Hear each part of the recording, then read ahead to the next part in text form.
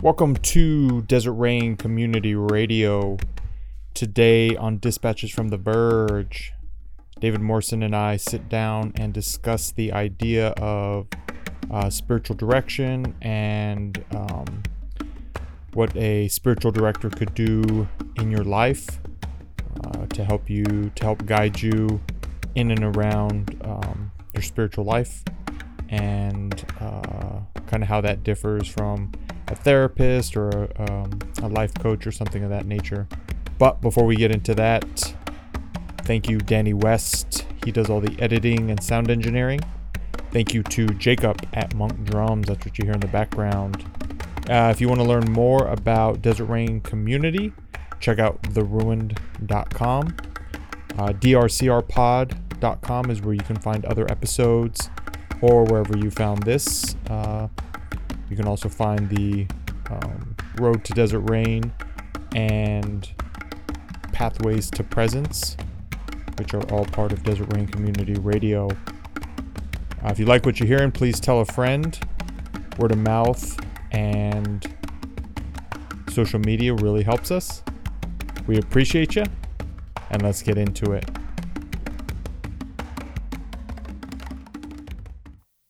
Welcome to Desert Rain Community Radio, Dispatches from the Verge. David Morrison. Good day, sir. Good day, sir. How are you doing? Wyatt, I am rolling. Great. We were just talking about Westerns at work this week, and I don't think you can. I mean, Tombstone's top tier. It's the best. The best. Then Good, the Bad, and the Ugly. I haven't watched that one in a long time. My personal favorite Western, The Mandalorian. Star Wars. Sign us, Disney. It's got it all. It's got trains in the desert, train robberies. It's got it all. Planes, trains, and automobiles. So we're still kind of doing our summer lull / focusing on the book. So for August, we've only been releasing every other week. Thank you for the people we had listeners in July. So thank you for everyone that continued listening, even though we weren't releasing new episodes. And today we're going to one of the things that has crossed our radar, and I don't even know. Yeah, it's not even, that doesn't make sense. But one of the things David and I have been talking about is this idea of spiritual direction. So back in June, we had David Riefenberg on, who does life coaching. Spiritual direction is different than that. We've talked a lot about mental health and seeking, whether it's a therapist or psychologist. Spiritual direction is different than that. Yeah. And so maybe to start the podcast, David, you can sort of give your interpretation of what is spiritual direction. Yeah, I would say it comes from a tradition, a very old tradition, centuries old. I want to guess it might be the Jesuits, but that sounds like conspiratorial thinking. The Jesuits did it. But I believe it's Ignatian, what they call Ignatian spirituality, based after the soul-searching program, if you will, that Saint Ignatius of Loyola, Spain, came up with, I believe, in the 1500s. And so it kind of stems from that monastic Catholic stream of Christianity, where people would meet and there are different questions than you would get from a life coach. So let me bring it up to date in the contemporary world. So you have life coaching, and that deals more with gaining confidence, hitting goals, setting goals. It's more career oriented, although Mr. Riefenberg doesn't really delve into those. He does do those issues, but he wants to go beyond those as well. Right. So I'm not making that exclusive. That's the general thing about a life coach. It's about your future. And then there's the therapist, which is more a lot of times more about your past, unraveling things in your past, so that you can live peacefully in the present, dealing with trauma and things like that. So then in between there is the spiritual director / pastoral care. Pastoral care is more spiritually officiating, religiously officiating events in people's lives, like during a marriage, a funeral, right, baptism, the sacraments, being there for people in an intense tragedy, right, that kind of thing. So spiritual direction is more towards the questions of the present moment and how can I navigate my own spirituality? How can I, usually the questions that people have are, how can I meet God? How can I get close to God? What does that even mean? And so there you go. Yeah, and one of the things that came to mind as you were describing that is we've talked about, and I might, if I mispronounce it, you can correct me, Anam Cara. Right, soul friend, yeah. Yeah, soul friend. And so how would you see Anam Cara and spiritual direction? Like what would you, and the only reason I bring it up is because we've done an episode, if you want to go back and listen to episode 17, David and I kind of do a version of Anam Cara that we recorded and put out into the world. It's very vulnerable for me for sure, but it was a meaningful, I think it was a meaningful thing to share in the greater world. So I don't know, is there a difference between those two? And if so, what are the differences? Not in my mind. I mean, I see my role as a soul friend. I don't like the term spiritual director because it sounds authoritarian. It also puts the emphasis of responsibility on me rather than the person I'm meeting with. And that's the hard core reality, is that each and every one of us you're responsible for your own spirituality. You're responsible for your own life. No one can do your dying for you either. I know I don't like it. Yeah, it's not. I want to outsource it. Yeah, and spiritual direction is not, or being a soul friend. It's not the same. It's asking very different questions than popular Christianity is asking at the surface level. So popular Christianity is asking, for the most part, is asking questions. How can God get on my side? How can I get confidence in use Jesus as getting myself confidence, so that I can participate in the capitalist American way. Right. That's basically what. Where spiritual direction is more, how can you surrender your confidence? How can you go beyond confidence? And most people are not ready for that. They're not interested in that. But that's what a soul friend. So soul friend is the model I've taken. Right. So it's not a professional thing. I'm not charging $50 an hour for me to drop something on you, because the only wisdom that you're going to hear is the wisdom that your own soul speaks to you, or the Spirit speaks through you. And so that's what a soul friend does. And I think that's what the going back to that idea of responsibility. Like, even if you did drop some kind of profound wisdom or some eye-opening, enlightening thing, it doesn't really stick until, like, if you're the director and I'm the person coming to you, it doesn't really stick until I do the work, whether it's silence or service. Reading for me has been profound, journaling.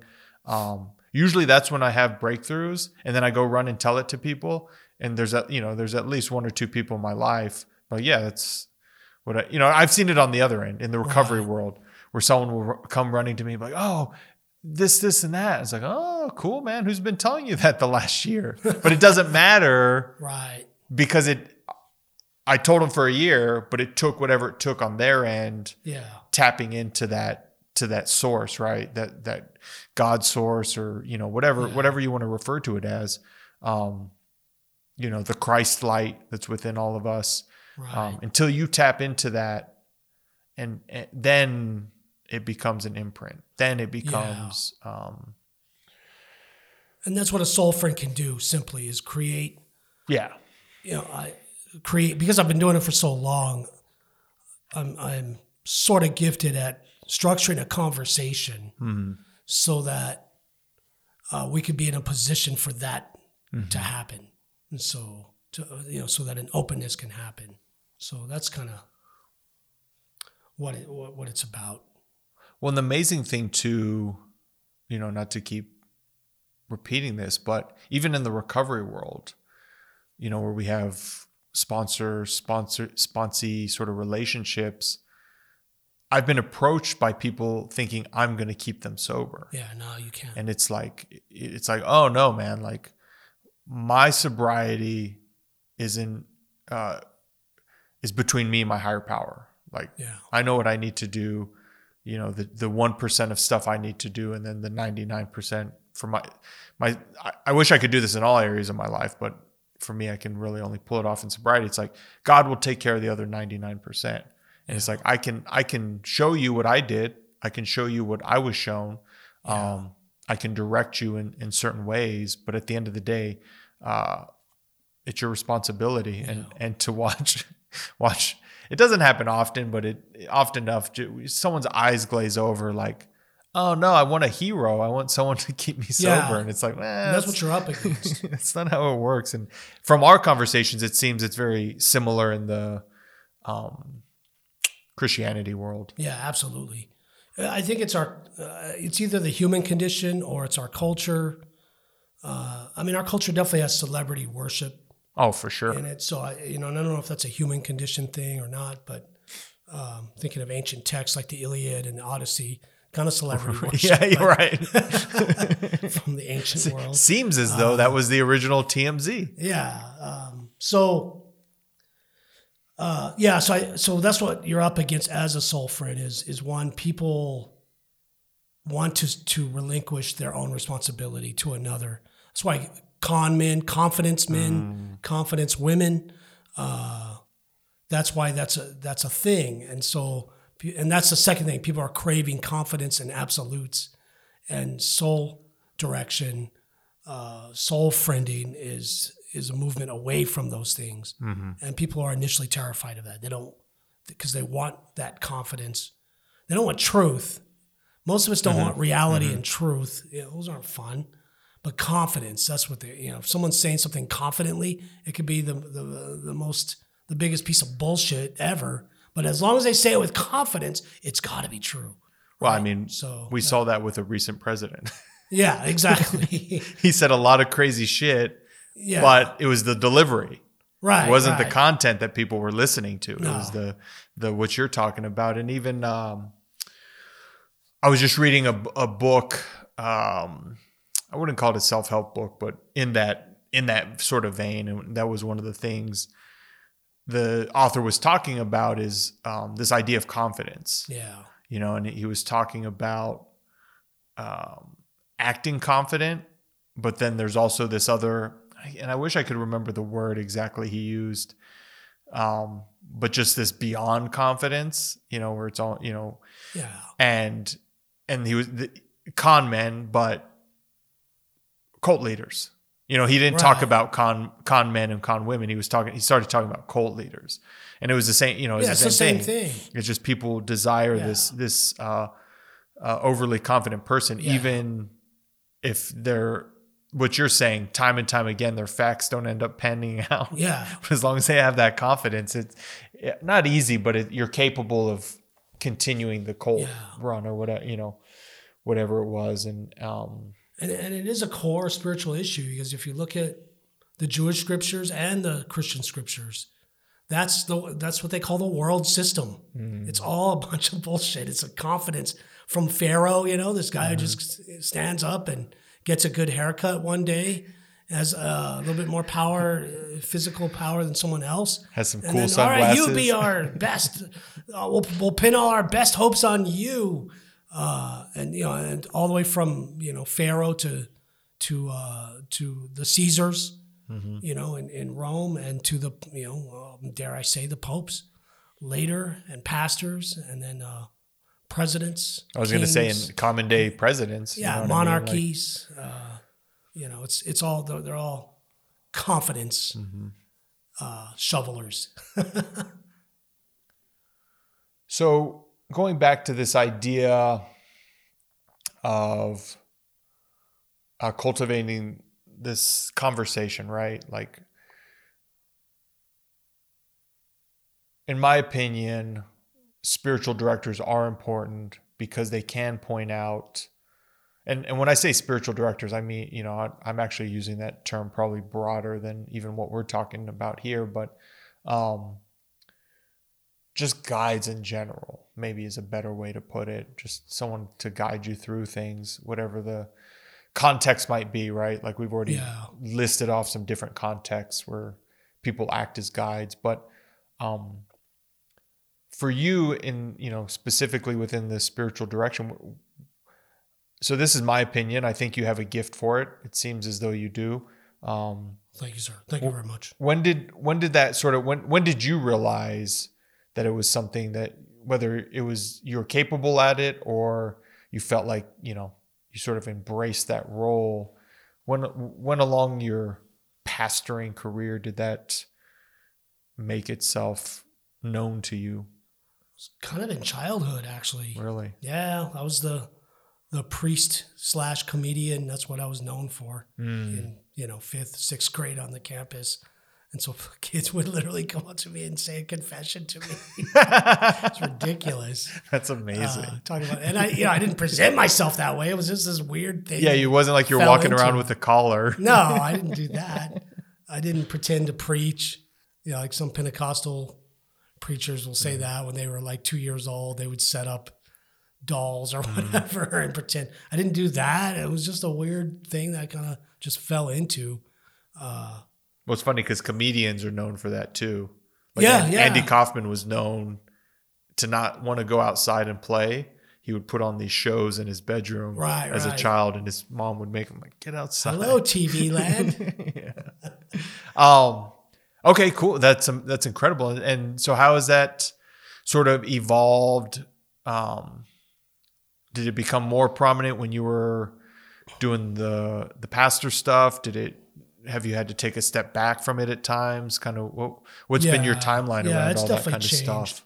So probably by the time I was more in formal ministry in my teens, and because I was in a charismatic context, I was known as a prophetic person, what we call revelatory. He operates in the revelatory gifts.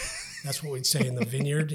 That's amazing. Prophetic gifts, which basically means he reads your mail. So I had this reputation. You guess one time on someone, and then they think that you could read minds and stuff like that. And when you're 19, 20, you're stupid enough to think that you can. You buy in. Buy into the hype. Of course, the Spirit has gifted me, and there are some. And I'm not in denial that some strange, unexplainable things, like a string of them, have happened during that time. You and I even talked to. Well, Marsha was there too. We talked about that, sort of how you've wrestled with that over the years. Those giftings, and so at some point when I did not want that pressure. I'm someone that speaks for God into your life. I did not want that pressure. I started developing it more, and probably because of teaching. Being an English teacher, you need to come up with questions. Yeah. To interact with a text, to get for writing purposes, or a movie. If you're going to show a film, then you better have some good writing questions to go with it, or you're just a coach. The principal will be looking at you side-eyed. Yeah, you're just a health teacher then. And so it began to kind of shape that prophetic gifting. So instead of saying, well, the Spirit's telling me this about you, rather than that, to craft it more into a question. How are you feeling about your life right now? And this or that, and something more specific. And so then it becomes their own, it empowers them, shows them their own independence and power and responsibility. And that's been a better model. So that's probably when we launched out to pastor a church, that role, it became more pastoral, my giftings, or my role, rather than a prophetic, revelatory kind of scenario. I don't know. Yeah, and I guess, and I'm kind of a coward in my religious judgments. So, in what sense? so I'll judge you behind your back in my mind, but to your face, I'll be very kind, your best and buddy. merciful, and usually the merciful thing ends up, usually it ends up ruling the day, and because usually I just talk shit just for fun. Yeah. But so I guess that people know that if they feel safe with you. It could be my height too. I'm just a short little dude, so I'm not very intimidating. So maybe people feel like they're talking to a child, or a leprechaun, or what we call a Halloween candy, fun size. He's just a fun size guy. He's a fun size guy. Yeah, that idea of safety is really weird. Because there is something extremely important around that feeling of emotional and spiritual safety. Yeah. To be able to open up in ways that really call. You got to be extremely vulnerable in order to do some of this real deep work, right? Like, and sort of find a person that you feel safe doing that with is extremely important. It could also be on a more serious note. Pain recognizes pain. The suffering in others speaks to the suffering in the, and so there could be some of that too. Well, I mean, that's the whole recovery model, or at least in the 12-step world. And I'm sure I've said it on here, but it's one of the greatest pyramid schemes that ever was created.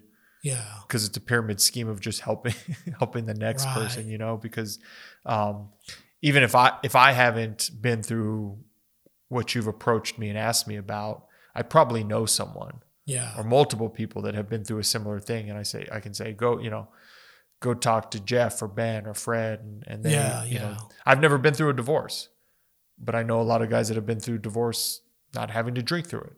Right. I've never had cancer. But I know a lot of guys that have, gone through cancer treatment and stayed sober, and so it's like, well, if you think you got a cancer diagnosis, go talk to this guy. I can't really give you any insight. Do what your doctor says, And so I guess it's the next evolution of that, coming out to Desert Rain, living a little bit more life of solitude.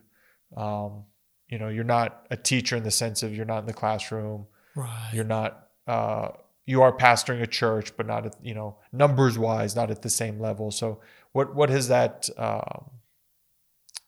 evolution been during this season of your life for spiritual direction?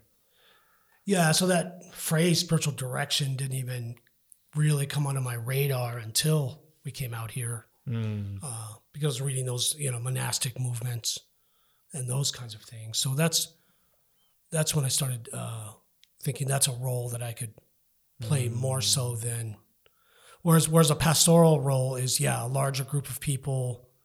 You have to build coalitions in this large group of people. You got to stay as neutral as possible in every matter. So you basically become oatmeal in your personality. And so the most boring people, personality-wise, would make great pastors of larger churches. I don't mean that as an insult. It's actual, because they don't offend people, right? That kind of thing. And that just wasn't me. I'm a walking middle finger. No, I'm a middle child, and I've tried to reform, and I've repented, and it doesn't stick. I'm just a backslider. So it's just kind of, because we set up a retreat center here, an informal one, it kind of the role just kind of fell to me. And, right. And then I self-taught, self-trained, and then did some formal training with the Center for Action and Contemplation, the Living School. Well, that was sort of my next question, partially because I don't know, and I don't think you and I have ever talked about this. But that it's always a good idea for therapists to have therapists, and Yeah. I know a couple different life coaches, and they have life coaches. You know what I mean? And so, who do you see as your sort of spiritual directors? Either in the past or I'm more interested in the present, just because I know you. But one of the things I know you've been through recently is the living school. So I don't know how that all factors in. But who are your spiritual directors? Probably the people here that I live with. And then my two cats are definitely. A couple of mentors have already passed away, and so the last couple of years, I don't have anybody formally, that I'm seeing, and I think I was doing life coaching with Mr. Riefenberg. That's right. So that was kind of the emphasis there. Then we lost our therapist. She moved. She got too successful for El Paso. Had to go to LA or something? San Francisco? She hit the big time because she was so good at it. And so that's kind of where I'm at now. And then after the triple bypass and COVID and all that, I wasn't interested in any of this. I just was ready to just retire and go away quietly, even more so. So go be a hermit in the caves. Yes, actually, the Franklins or Oregon Mountains. Considering definitely more reclusive, as if I haven't been already. So, how did the living school either inform, evolve, or sort of help your outlook on spiritual direction? What role did that play? And maybe you could explain the living school if this is someone's first episode. I know we've covered the people that put it on, but maybe you could give us the minute explanation and then tell us how that shaped your spiritual direction. Yeah, it was probably about 2015. I was intentionally looking for a spiritual direction program. So I was looking for quite a few. I was uncomfortable with the kind where you get a certification and you can go around, put that on your, what is that? Business card? Or that website, LinkedIn, my LinkedIn. It was just off-putting. I wouldn't see a spiritual director who was on LinkedIn. Who's on LinkedIn. Yeah. It's just like, no, you're a wanker. My LinkedIn still says I work at NFL Films. If you live in a cave, like literally in a cave, and you're slightly crazy, I'd probably go see you for that. Yeah. So I had narrowed it down to Vineyard had one. The Richard Foster Renovare was his organization had one. I didn't know that. And then of course Richard Rohr's Living School, and that one just felt right. James Finley, and wasn't easy to get into. So you have to apply yourself. And it wasn't really a spiritual direction school. They don't count themselves as that. Yeah. So there's no, and they make fun of this quote unquote certification process. They just say, hey, congratulations, you can't do anything with this professionally. So those are my kind of people in that sense. And so, but it did. So I think the school started in 2016. Yeah. Yeah. It was a 2-year program. But it definitely, it exposed and addressed and really felt like it, in many ways, resolved some very intensely emotional, spiritual issues that I was wrestling with. Such as? For years. I could not, for example, when I speak it out, it doesn't sound like an emotional entanglement, but it was causing me pain. At the time, yeah. But it was this, I could not integrate intercessory prayer, asking God for things, and contemplative prayer. Now that sounds like first world problem, but it was a deeply emotional. It affected my worldview. It was very difficult. Well, it's just knowing you, it's that bridge from your past to your present. So it represented so many things to me. Speaking it out, or even if I wrote it out, it wouldn't, people would be like, what a baby, what's wrong with him, And so... I doubt that, but I hear what you're saying. But it was very painful, and they helped me untangle Interesting. that and define the non-dual, if you will, the middle space that integrates both. Yeah. I was able to step into that by the end of or maybe a year after or so. So Was there anything else, that helped you were able to dissolve through those 2 years? I mean, that was a big thing. Just interacting with these texts that Richard Rohr and Cynthia Bourgeault and James Finley, are interacting with their entire lives. So I was able to meditate through those, study through those, and it was a very rich time. Yeah. And then discuss it with a group of people and meet. They grouped us into small communities who I still stay in touch with. And I was going to say, you guys, are they monthly meetings? Yeah, we try. Yeah, I miss they're early. 8 o'clock on a Saturday is early for me. If I've been hanging out with the Jocelyn's making martinis the night before. So yeah, I think that's one of the not interesting, but maybe profound's a better word, but because a lot of times those sorts of things they'll just sort of dissolve, but the fact that it's been 4 years, maybe over 4 years since you graduated, and you still meet with the majority of your group. Yeah. In fact, one of them, Mercedes Thrush, she was one of the editors for the book. So shout out to Mercedes. Yeah, and we even had and Big Ed.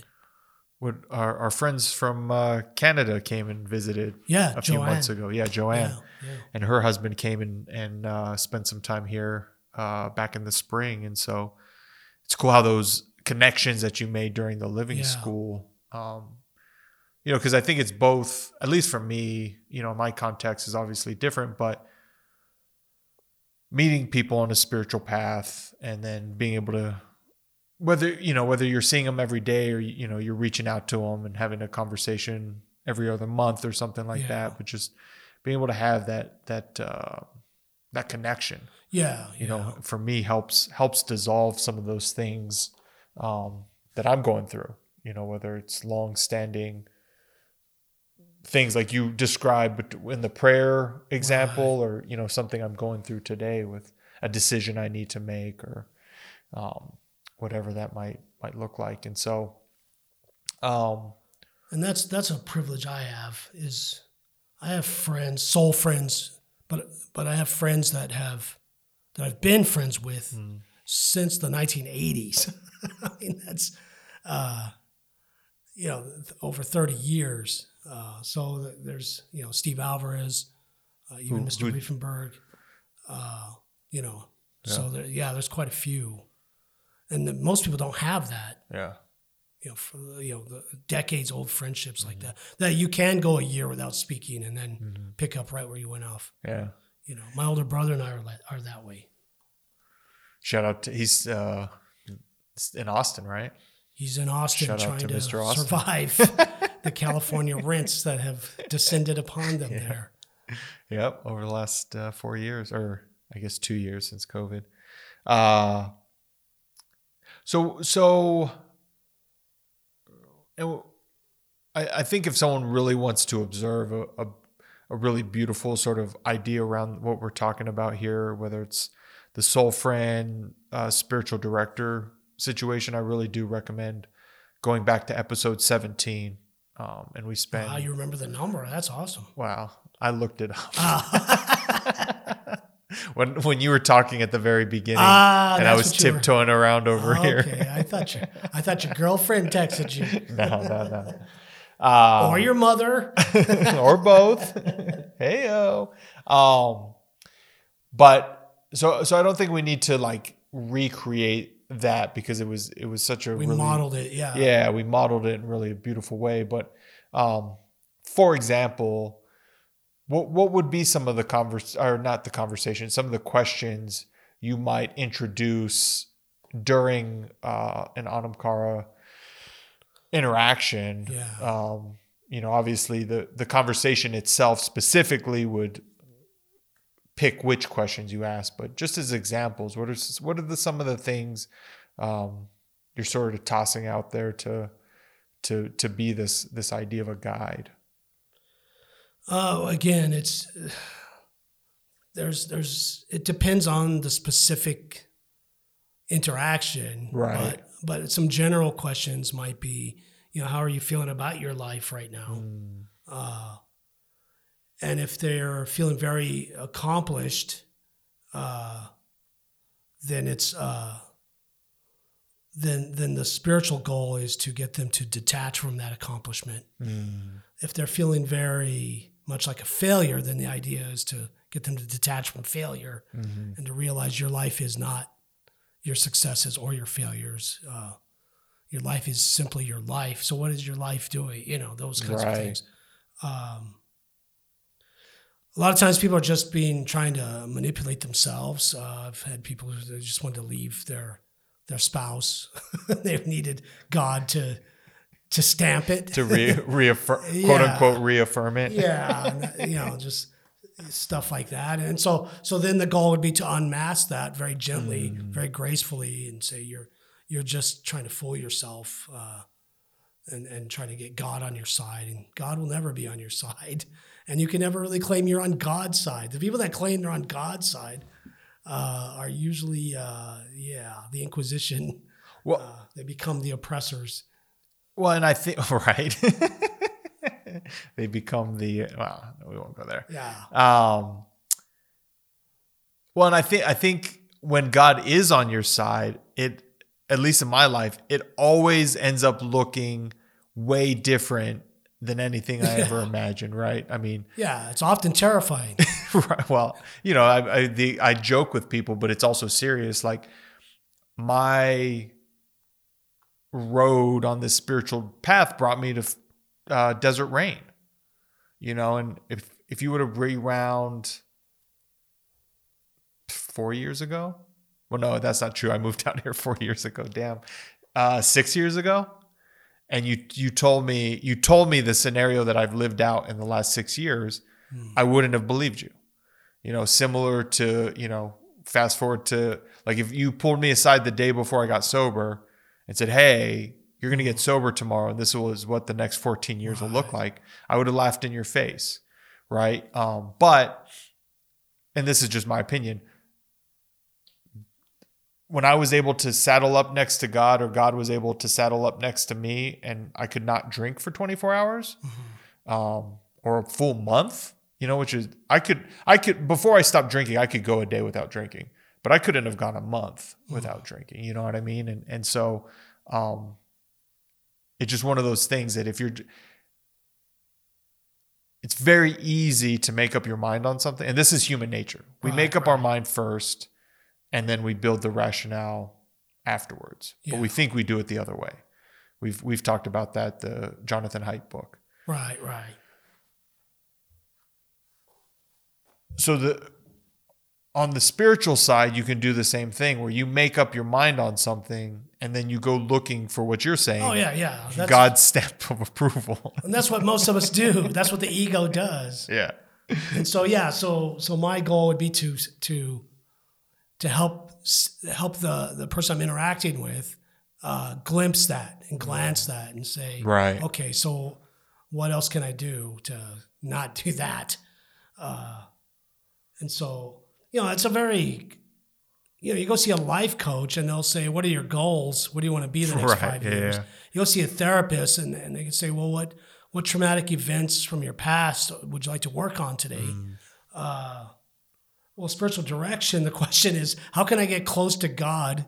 Well, when are you close to God and when are you far from God? That's like, saying, how can I get out of the Milky Way galaxy? And when am I in the Milky Way galaxy? And so that's a very, it's almost as confusing as being a human being itself, which is it's a very confusing thing to wake up in the morning and to be a human being. Like, so let's talk about that, those kinds of things. And there might be signposts that you're close to God. There might be some moral things, but those can be fabricated. Of course. And so, Well, and on the flip side too, when you think you're far from God, or whatever wording you want to be, it's mostly you've decided that you're far from God. Yeah. And what would it be? You're focused more on your feelings of what you're feeling in that moment, or your circumstances in that moment, and then be like, oh, well, God must not be here. Yeah. Which Yeah. I don't believe that trope.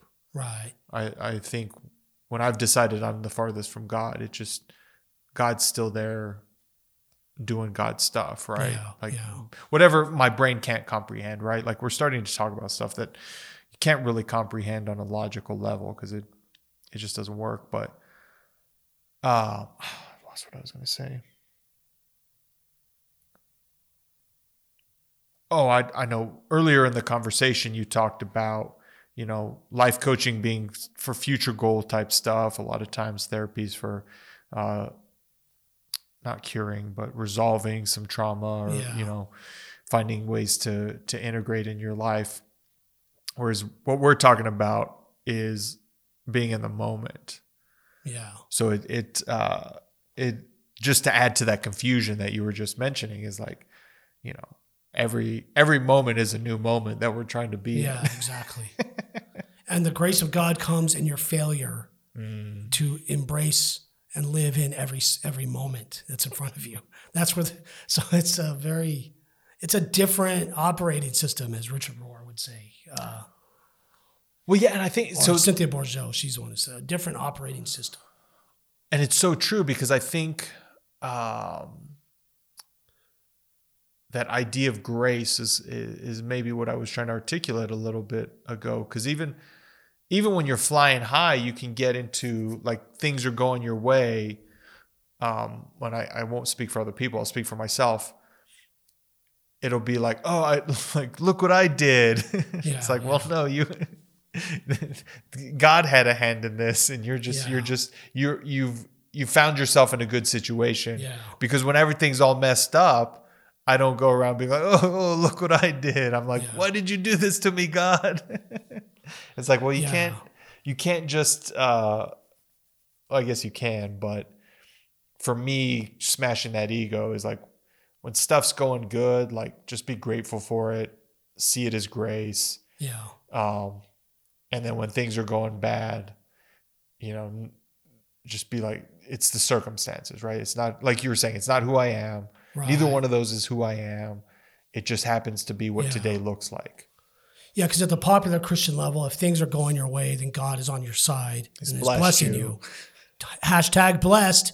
And when you're going through trials, it's the devil attacking you, and God's not in it. But they do add, God will get you through. Mm-hmm. They will add that, which is true and good. But on another topic, a soul friend can help. I believe most people have had spiritual experiences that their rational mind cannot explain away. Most of those experiences that we've had, we have forgotten. They happen and you just forget them because you don't have the operating system to deal with it. I'm trying to think of an example. Almost like a developing infant, the brain, their brain is still developing. Right. And when they see a brand new thing that they've never seen before ever, they don't see it yet. Because they don't have a schema for it. Right. And so it's that way in the spirit world. It's that way in the imaginative realm, or as Cynthia Bourgeault calls the imaginal realm. And so a soul friend can, because a therapist, if you tell them, well, this angel appeared to me and told me this and that, a good therapist won't respond at all to that. Right, yeah. A life coach would just say, well, you need to get deprogrammed from cult-like thinking or something and come to my seminar. or use the angel to get to your goal. Yeah, come to my weekend seminar where I will show you. I'll teach you. So a soul friend can help you navigate that, and to not be too identified with that experience that you've had, and to not dismiss it either, and to hit that middle sweet zone of what is it saying? What is it for? What is it, what does it mean now? Let's carve out some meaning for that. You can have those greater, stranger conversations, I think, with a soul friend. Back in the 90s when UFOs were all the rage, Area 51 and all that, I had a lot of UFO people that claimed that they were contacted. They would come to my classroom and just talk to me. They'd come to our church. Nice. Because I heard you were a pastor that studies ufology, which meant I read a couple of books and watched the X-Files. And listened to Art Bell, yeah. Yes. And I was an Art Bell fanatic. God, I miss those days. What was his show's name? AM radio at midnight. What was his show name? Coast to Coast. Coast to FM, Coast. And Yes. Dreamland. He had another show called Dreamland. And so, I was very interested in these things. So was Barbara Holmes, one of the teachers at the Living School. Oh, okay. And she was doing her graduate work. She would listen to Art Bell. Nice. And that was very, very fun to hear because you don't meet too many Art Bell. I don't meet them anymore. So anyway, so they'd feel safe to be able to talk about something like that. And I would put on my Mulder face. My Fox Mulder face and just listen to them. Yeah, I learned how to do that. And so you can have those kinds of conversations, I think, in a safe way with a soul friend, with a spiritual director, rather than, whereas a pastor might correct you theologically. Well, that's not biblical. If you told them, that Yoda came and talked to you. And, I don't know if you remember that in the, about 20 years ago. It was a viral, when viral things were kind of new. It was a televangelist was on the air and doing call-ins. I don't remember that. And or was reading letters and read some letter from some millennial who sent it in and said they talked about how Luke Skywalker was teaching them the ways of the Force, and this guy had read it live on air, and then his flunky comes and whispers in his ear, it's Star Wars, okay. Because he was already analyzing it. Well, this doesn't sound biblical at all. His gopher. Really? You think so? So a pastor might have other agendas, such as to get you to go to their church, to get you to give financially, or to accept Jesus Christ as your personal Lord and Savior. They might have that kind of agenda and then won't be able to listen to you the way that they should. So there you go. Well, I think too, that goes across the board. If you think about like your parents, your pastor, siblings, either, like,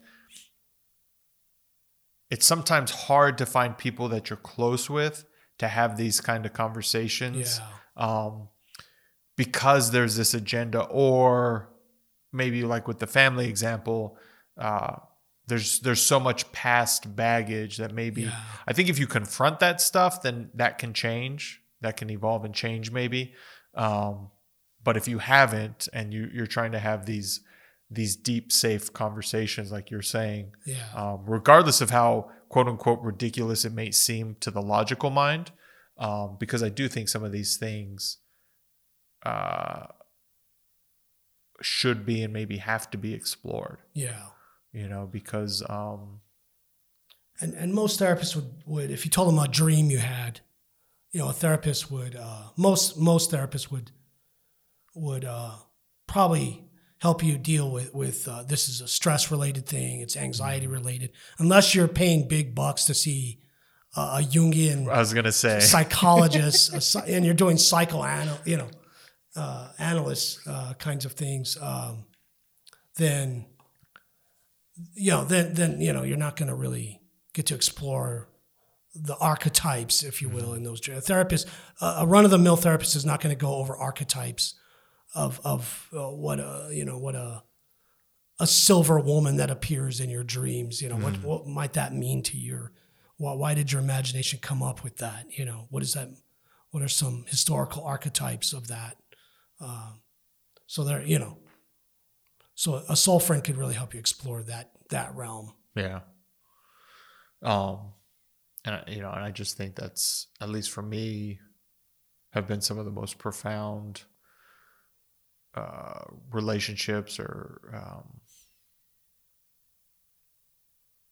just allow me to live the life I live today because of those guides and soul friends and spiritual directors over the last, 10, 15 years that I've had in my life. So, is there anything, any way you want to wrap it up or sort of put a bow on this larger conversation? I know we've kind of been all over the board, but we're coming close to time. So I don't know if there's anything else on your heart and mind. Listening to this and you're interested in doing a session, contact us. Okay. We'll see what we can do.